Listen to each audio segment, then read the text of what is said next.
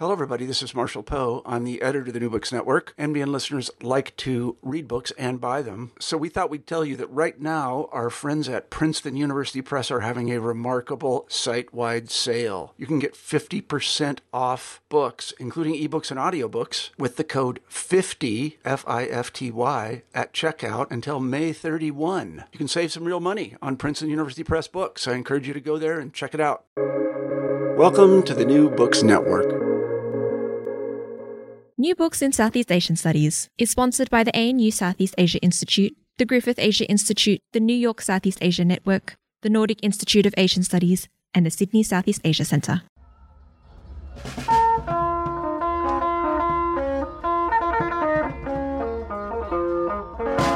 Welcome to the New Books Network. I'm Duncan McCargo, Director of the Nordic Institute of Asian Studies, a Professor of Political Science at the University of Copenhagen, and a co-host on the Southeast Asian Studies channel.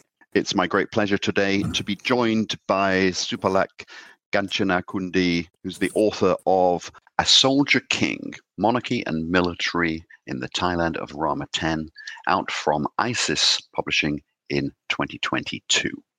Supalak's a former editor of The Nation newspaper and currently a visiting fellow at the Priti Phnomyong International College at Thammasat University. Supalak, welcome to the NBN Southeast Asian Studies channel. สวัสดีครับอาจารย์ Duncan, and hi to the audience. I'm happy to be here with you today. Great. So the topic of this new book is a really important one, the intimate connections between the military and the monarchy in Thailand. And unusually, this sensitive issue is not examined here through the lens of academic abstractions or generalizations. The cover of the book shows a young Crown Prince Vajiralongkorn, Thailand's current king, dressed in military uniform. A Soldier King takes an unflinching look at King Rama X's military background, career, and preoccupations, and it's going to be essential reading for all serious students of Thailand's politics. Supalak, let's start with how you wrote A Soldier King. Apart from the obvious secondary academic sources, you draw upon a number of interviews and primary language materials. How easy was it for you to obtain the evidence you needed for the arguments that you make in the book? Oh, it's not easy at all. It's very difficult to get access into information. Very few people in Thailand, particularly the military officer, will open the door to this kind of thing freely. So actually, I'm lucky to have some access to General Sonthi Bunyarakarin, who staged a coup to topple elected civilian government in the year 2006. And he happy to share with me about what happened during his coup and his idea behind the coup. That's very excellent. And he knows I will write a book in Singapore, even because then I was visiting as ISIS Singapore, and I said, frankly, I need to talk about the role of a relation of the military with all kind of political institute in Thailand. So he agreed and gave me some useful information. Another source is comes from the Royal Gazette announcement. It's also lucky for me because it's during the new reign. There's a number of announcements, a number of law, and numbers of declaration that because this during that time is transition period, establishment of the new reign. So the government under General Prayut Chan-o-cha has gets a lot of things to document and to legalize it. So it's also whatever. So everything that come out in Royal Gazette. The other sources come from, because I'm a journalist, some source and among politicians, activists who pay more attention about this.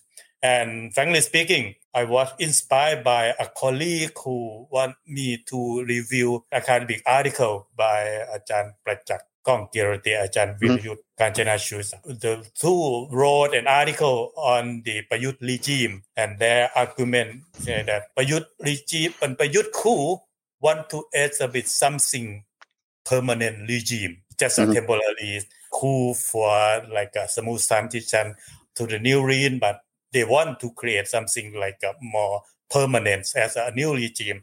That their argument. And Ajahn Prachak argument saying that military embed in Prayut regime, but argue that military alone cannot sustain that regime. There is something bigger than military. So during that time, I said, try to ask the question, which one is bigger than military. So I found that, the crown is bigger than the military. And get back to General Sonthi again, when I interviewed him, he said very frankly that Thai military has a prime duty is to protect the monarchy. So that's why I come up with this idea and I begin to figure out how the two institutions are connected and how they play the role. That's how the book come out. Right. No, it's nice to know that your book sort of emerged from the evidence that you found and evolved during the course of your conversations and research towards this conclusion. And yes, it importantly builds upon other arguments that people like Prajac have made about what was very distinctive about the 2014 coup and what kind of regime was emerging.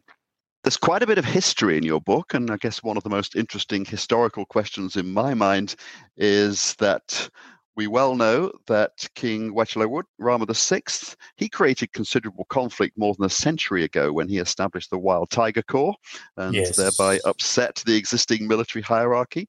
And of course, King Vajiralongkorn also was trained in a cadet school abroad. Some elements of his background are similar. Do you see any parallels between King Rama VI and Rama X?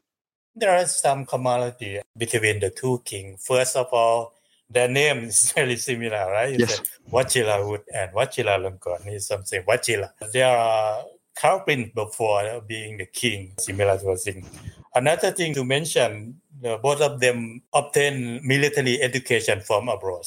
King Vajiralongkorn, King Rama VI, as we know, he graduated from UK, and King Vajiralongkorn graduated from Australia, Dantun. That's a two common thing. Another thing is I found that both of them serve as military in National Defense Service. Both of them present themselves as a soldier who like to be a master of military science.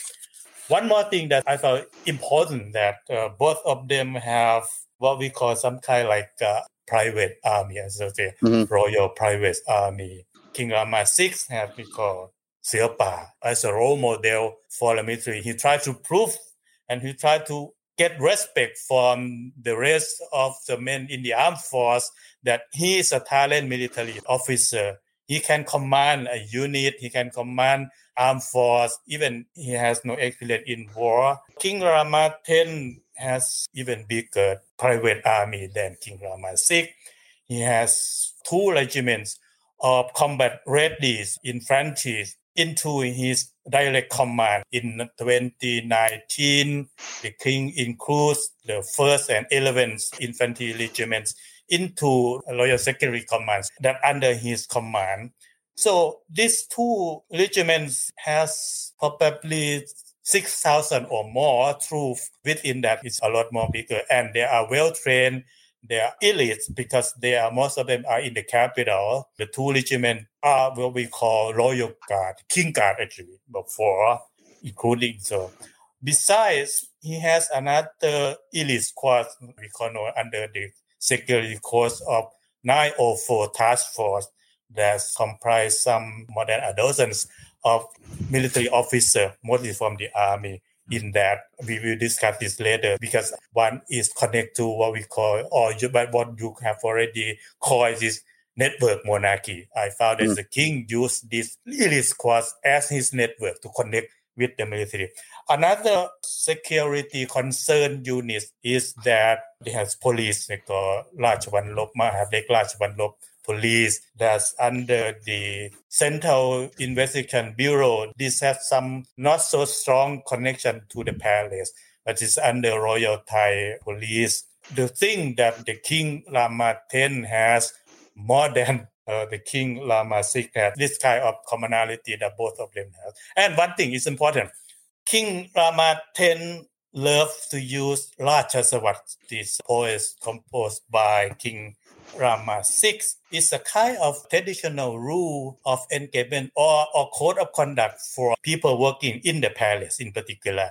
If we remember clearly, some people were punished because they violate the Rachasawat doctrine. In that it's like a rule for the palace, the rule for the civil servants who work for the king, how to behave. King Rama then used doctrine created by King Rama VI as his guide to run the military and civilians under his command. That's, I found, the similarity of the two kings. Right. Yes. Now, there is this very interesting episode that you talk about a bit in the book that does also differentiate the two, because as Crown Prince in 1976, Vajiralongkorn did take part in combat operations against the Communist Party of Thailand. Can you talk a bit about that episode and why it's become invested with a great deal of significance latterly? It was promoted actually after the king access to the throne. This thing happens when King, then the Crown Prince Vajiralongkorn returned from Australia in 1926. He's in Thai we call Ron Visha when he tried to prove he's a soldier, right? So he was assigned by his parents, the king and the queen in Lamanais Regions, to visit remote area that is under communist threat in 70s that we all know about that. And at first, the mission is to give moral support to the troops on the ground and villagers in that area, in the remote area and the sensitive area. When the king arrived there and commander on the ground is the 3rd Army Region Commander, I remember correctly, who responded and briefed the king that there's some crash in the area. And they sent crowd troops to reach the crash site, but they were ambushed by the communist insurgents. So when the king realized that, this is still going on, so he wanted to visit the place, and he ordered the commander on the ground. He's just a captain then, but order instruction to lieutenant generals, who is the commanders of the 3rd Army Region, to prepare for him to go to that site. So the commander just tried to say, we cannot go there because for your safety, you are the heir of the throne. So he insists that I want to go to fix the problem by myself now. So then he took a helicopter, landed on the site. And the picture was released by the palace. I mean, it's taken by military, and the king jumped out of the chopper and tried to take cover. And it says in the story that I found first time published in 1986 when the General Jamkao Military Academy published a 3-volume book to commemorate 100 years of that school, and they talk about the activities of the Crown Prince. We know again when General Apirat highlighted this in his high-profile speech in 2019 October when he tried to promote the statutes of the current king and his own position, because he's just nearly taking opposition as the army chief. So for me, that episode tells many stories in the sense that he's talk about this in 2019. There's no longer communist, but he tried to promote the king as a brave soldier who encountered with the national enemy then. And more importantly, the king and the military went on war together, shoulder to shoulder, fights against the communists. That what General Apirat highlights to the public, to highlight the statue of the king and to highlight the strong relation between the crowd and the armed force. Let me give a little more detail. When General Apirat highlight this, he created the national enemy. So look, he said that the current threat to the monarchy is a movement of the youth. He even that day during that lecture, he showed picture of Joshua Wong and saying that this type of things happen in Hong Kong is similar to things that happen in Thailand when the youth and a young generation try to raise questions about the coup, about the role of the monarchy then. So this guy is try to combine two things and highlight the roles of the king and the roles of the visit to jointly, hand in hand, to fight against national enemy. That's our own citizen, the youth citizen. So that's why it's something in that way. Right. Yeah. No, of course, that was a very interesting speech, especially in light of what started to happen just a few months later in terms of the youth-led protest that did raise those issues. But this also brings us back to the questions about the military coups. We've already mentioned the 2006 and 2014 military coups. Why do you think it is the case that the monarchy has consistently endorsed or at least failed to oppose most of the many coups. Thailand, I guess, currently holds the world record for military coups over the past 50 or 100 years. Why has the monarchy somehow been implicated in this business of the regular staging of military coups? Let me quote General Sonti, who I interviewed for the book. He said, Thai military has 4 duties. It has so many duties more than many other armed forces in this region, right? Yes. Indonesia TNI has only the V function. Only 2 functions. But Thai military has 4 functions. First and foremost is to protect the crown, to protect the monarchy.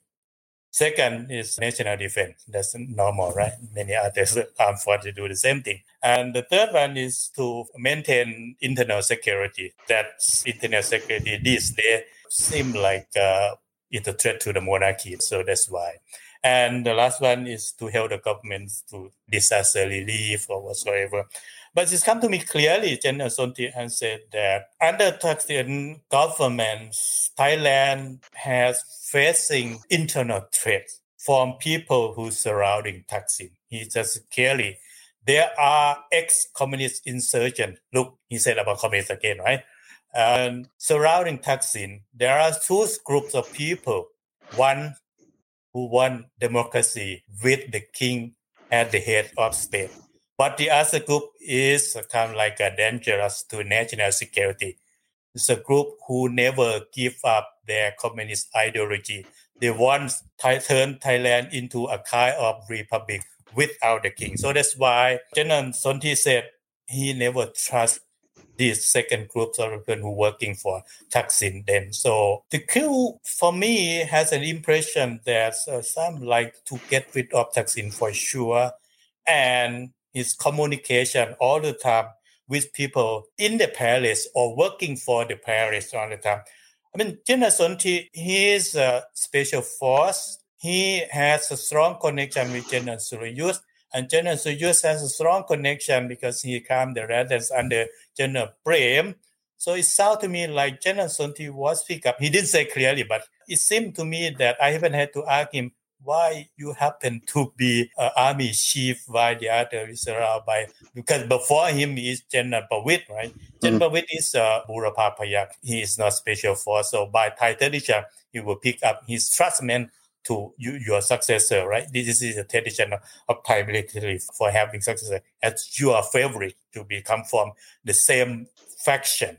So General Sonti was picked up by General Prem for sure, and he has General Surayut as his mentor all the time. So I feel like connection. He was picked up to secure the throne for sure.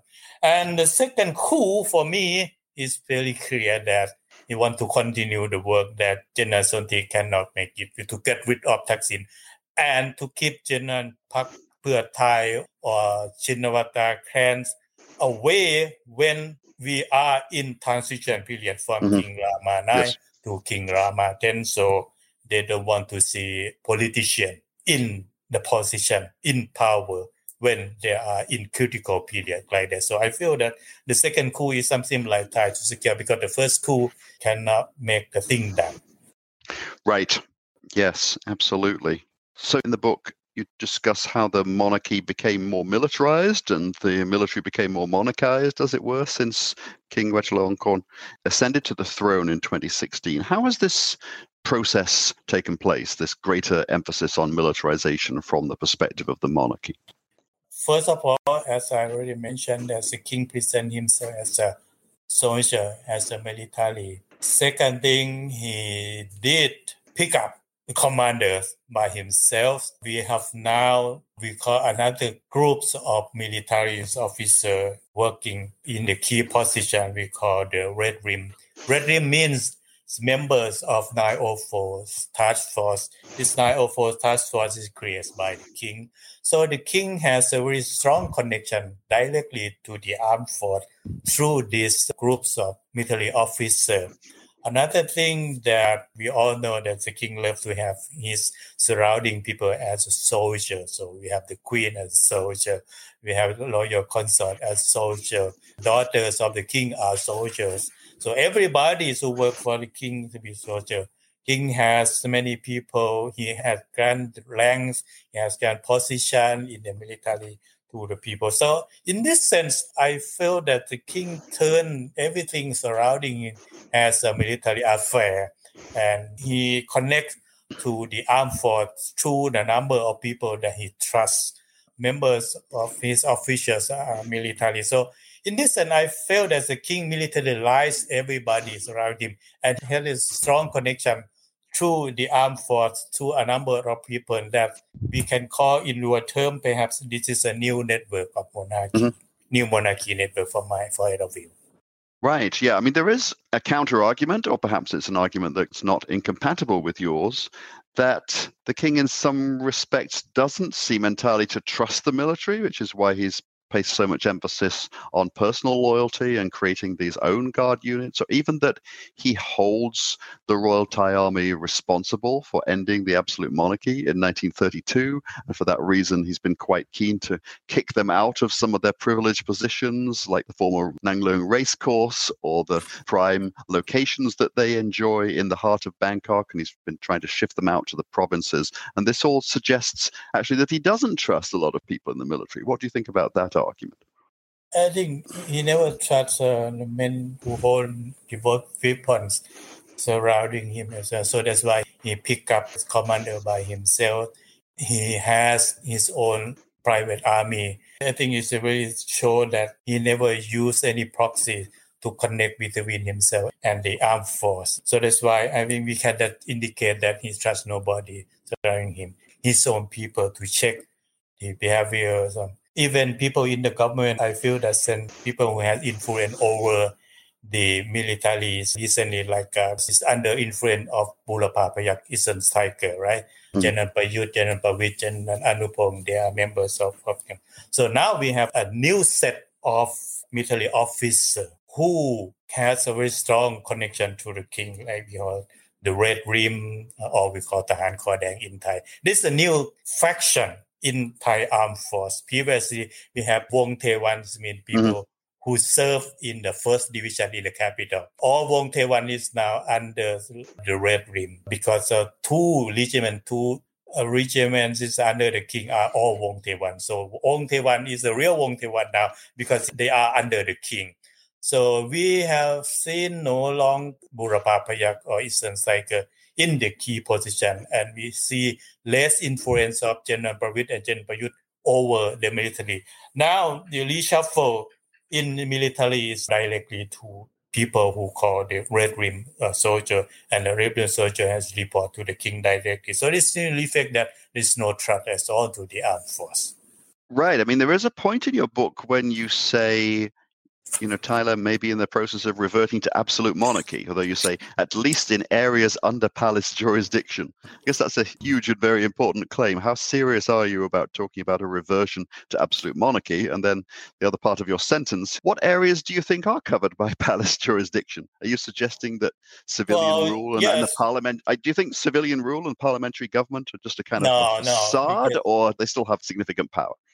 Let me put it that way. When General Prayut took power and he rearranged the relation between the palace with the armed force and with the government, he creates a royal office in particular and he has another law issue, another law to legalize this relation and king's power within the palace jurisdiction.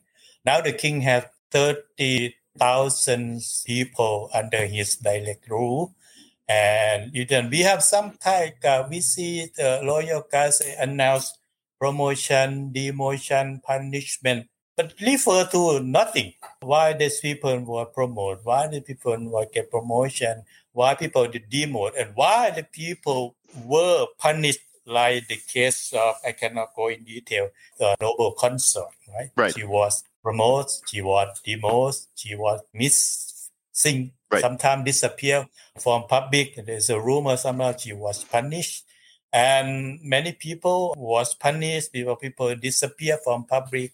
This kind of thing that he used different system from the rest outside the palace.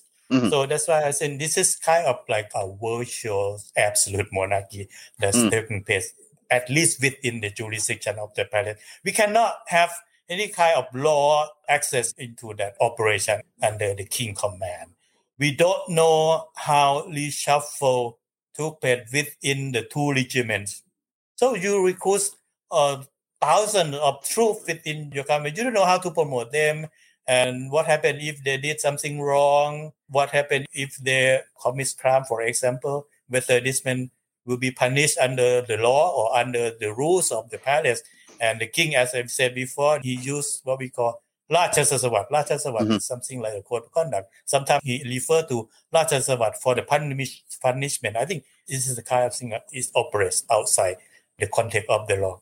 And one thing that I try to say, when the current constitution came into force, they has to pass through the referendum, right? Right. And after referendum, and General Prayut submitted to the king for endorsement, and the king made some observation and to change some clause within the constitution. And later, General Prayut has amended his own constitution that's already passed the referendum, according with the king observation. Everything is open.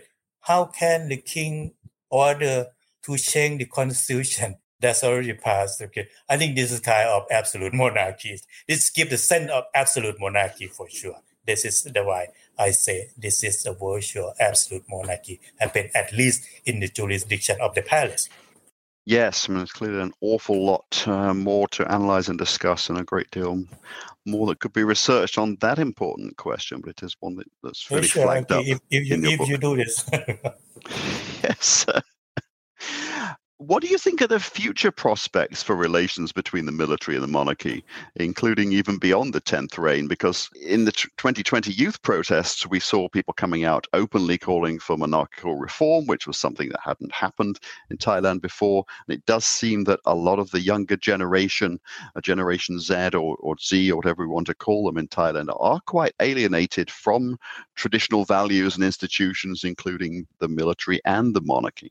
So how can this go forward 10, 20, 30 years from now? Where will we be?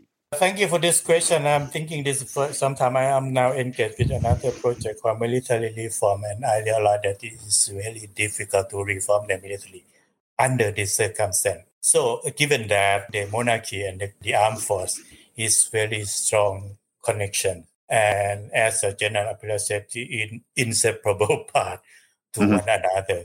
So it's very, when we talk about the military reform, we refer to an idea proposed by Huntington, so civilian supremacy or civilian control. In a sense, we have to have a parliament to control the armed force. The armed force has to serve the government.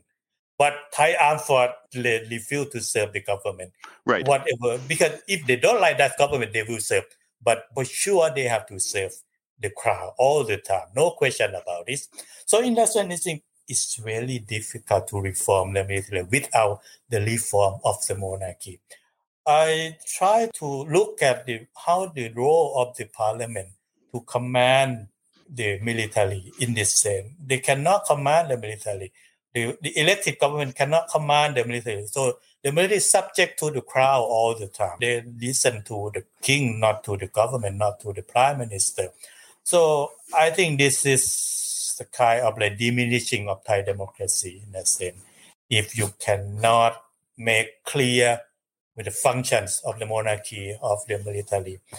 I feel a bit worrisome when a young generation call for this reform in both military and the monarchy. I think Thailand come into confrontation again, tension when the military see our citizens, our national fellows, our young people, our students as a national enemy who try to topple the monarchy. So Thai societies come into that confrontation. I mean, it's very serious thing that we have to look into. How to sit together and talk peacefully. How can we move our democracy in the way that we can avoid violence, confrontation, or the kind when the two institutions in Thai politics has a clear view that there are some people want to topple them. That's very dangerous for Thai society, in my opinion. Right. And I guess that the related problem, and this is where a book like yours is very important, is that many people feel there has been much less space for these kind of difficult political discussions in recent years at a time when there's so much demand for the discussions, especially from younger people. It's become harder and harder to have even academic conversations, let alone policy conversations or discussions with politicians about these difficult issues. Even if we don't touch the monarchy at all and want to talk about military reform, the military became very, very defensive about having those kinds of open debates. I think even among Thai friends, we are refrained from speaking that kind of thing in public. So I've been happy to talk to you in English, although my English is very bad. In talking in that way. No, I mean, your English is highly communicative and very much to the point here. Okay. Yeah. Well, thank you so much, Supalak, for joining us on the New Books Network to discuss your fascinating new book on the military monarchical nexus in Thailand. I think this book is going to help stimulate a lot of further reflection and discussion about this incredibly important topic. Okay, thank you very much, Ajahn, for having me this session. I love to, and perhaps we can encourage other people to have some more discussion. And for yourself also, we are expert on Thailand affairs, so you will pay more attention and develop the things that under new network monarchy that I think we are looking for, how we operate under this circumstance, under this reigns, the new reign, I mean. Well, thanks very much for that encouragement from you. I'm Duncan McCargo, Director of the Nordic Institute of Asian Studies at the University of Copenhagen, and I've been talking to Supalak Ganchanakundi, who's the author of A Soldier King, Monarchy and Military in the Thailand of Rama X, out from ISIS Publishing in 2022. You've been listening to the New Books Network Southeast Asian Studies channel.